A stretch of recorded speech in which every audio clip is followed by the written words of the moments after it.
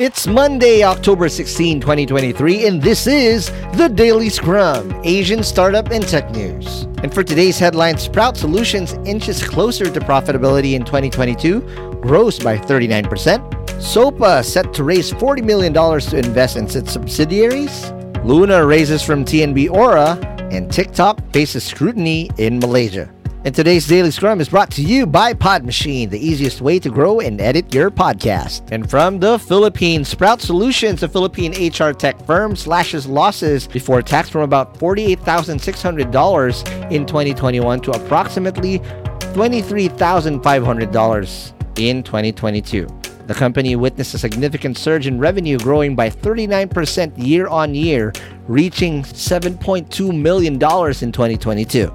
Service fees emerge as the primary revenue source, where Sprout Solutions, a SaaS company, marks an 80% reduction in net cash from operating activities in 2022, largely due to a deferred revenue reversal. Despite this, the company holds $2.2 million in cash and cash equivalents as of December 31, 2022, and recently secured a $10.7 million fundraise for expansion.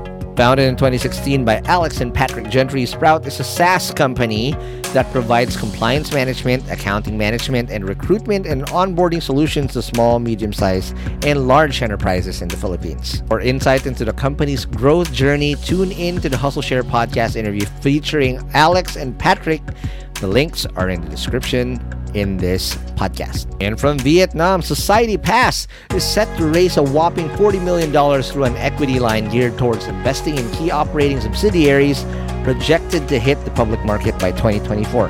The company has forged a structured financing agreement with Stratner's FZ Co., securing the right to sell up to $40 million of their common stock to Stratner's over the next 36 months. Of course, this is subject to certain conditions and limitations. The shares will be discounted at 6% from the lowest volume-weighted average price during the 3 trading days following the company's request. SoPa has clear plans to efficiently channel this capital into the operating subsidiaries and potential spin-out candidates.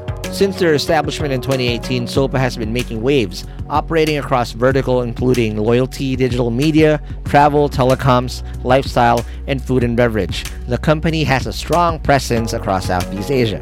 With over 3.6 million registered consumers and a whopping 650,000 registered merchants and brands, SoPa steers various businesses including Thoughtful Media Group, Newsatrip, Be Leisure, Gorilla Global, LeFlair.com, and NextGen Retail. And from Indonesia, Luna, the Indonesian embedded fintech and vertical software as a service platform, has secured substantial funding led by TNB Aura through their TNBA Scout initiative. This financial boost will drive Luna's ambitious plans with the recruitment of the top talent across all sectors, expansion into new cities within Indonesia, and significant investments in platform development.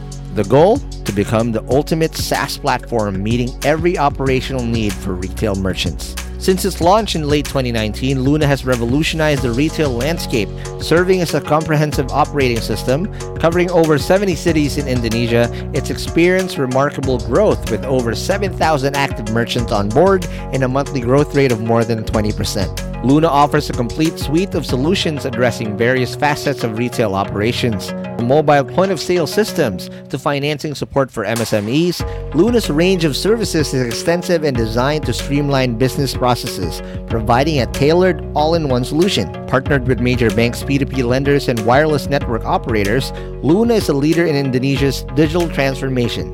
The vision to empower MSMEs and improve their services, Luna's impact in this space is poised to be monumental. And from Malaysia, Malaysia's communications minister demands swift improvement of TikTok's compliance with local laws. Following a meeting with TikTok representatives, Minister Fahmi Fadzil highlights TikTok's failure to sufficiently curb defamatory or misleading content in Malaysia. The minister adds pressure for TikTok to address issues relating to content distribution and advertising in light of complaints. TikTok has assured cooperation with the government, citing their lack of representation in Malaysia as the reason for shortcomings. During discussions, emphasis was placed on TikTok's adhering to Malaysian guidelines and laws, calling for proactive measures against spreading fake news and defamatory material, including coordinated inauthentic behavior or CIB.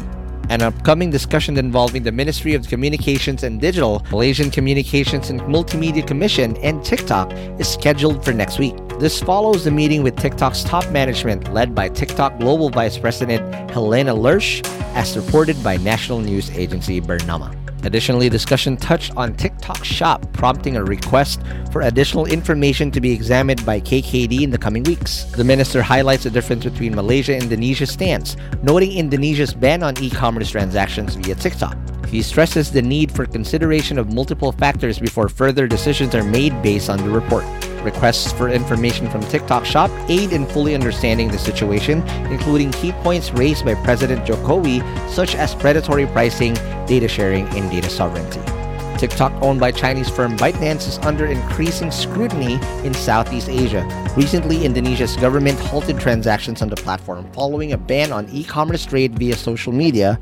Additionally, Vietnam is investigating the app for toxic content. And that's it for today's Daily Scrum. Follow us on whatever podcast app you're listening to, whether it's Spotify, Apple Podcasts, or wherever you listen to podcasts. And to get all the links to the news that we've mentioned today, you can find them at thedailyscrum.hustleshare.com. And if you want to support HustleShare and doing content like this, please do subscribe at premium.hustleshare.com. Catch you guys again for tomorrow's Daily Scrum.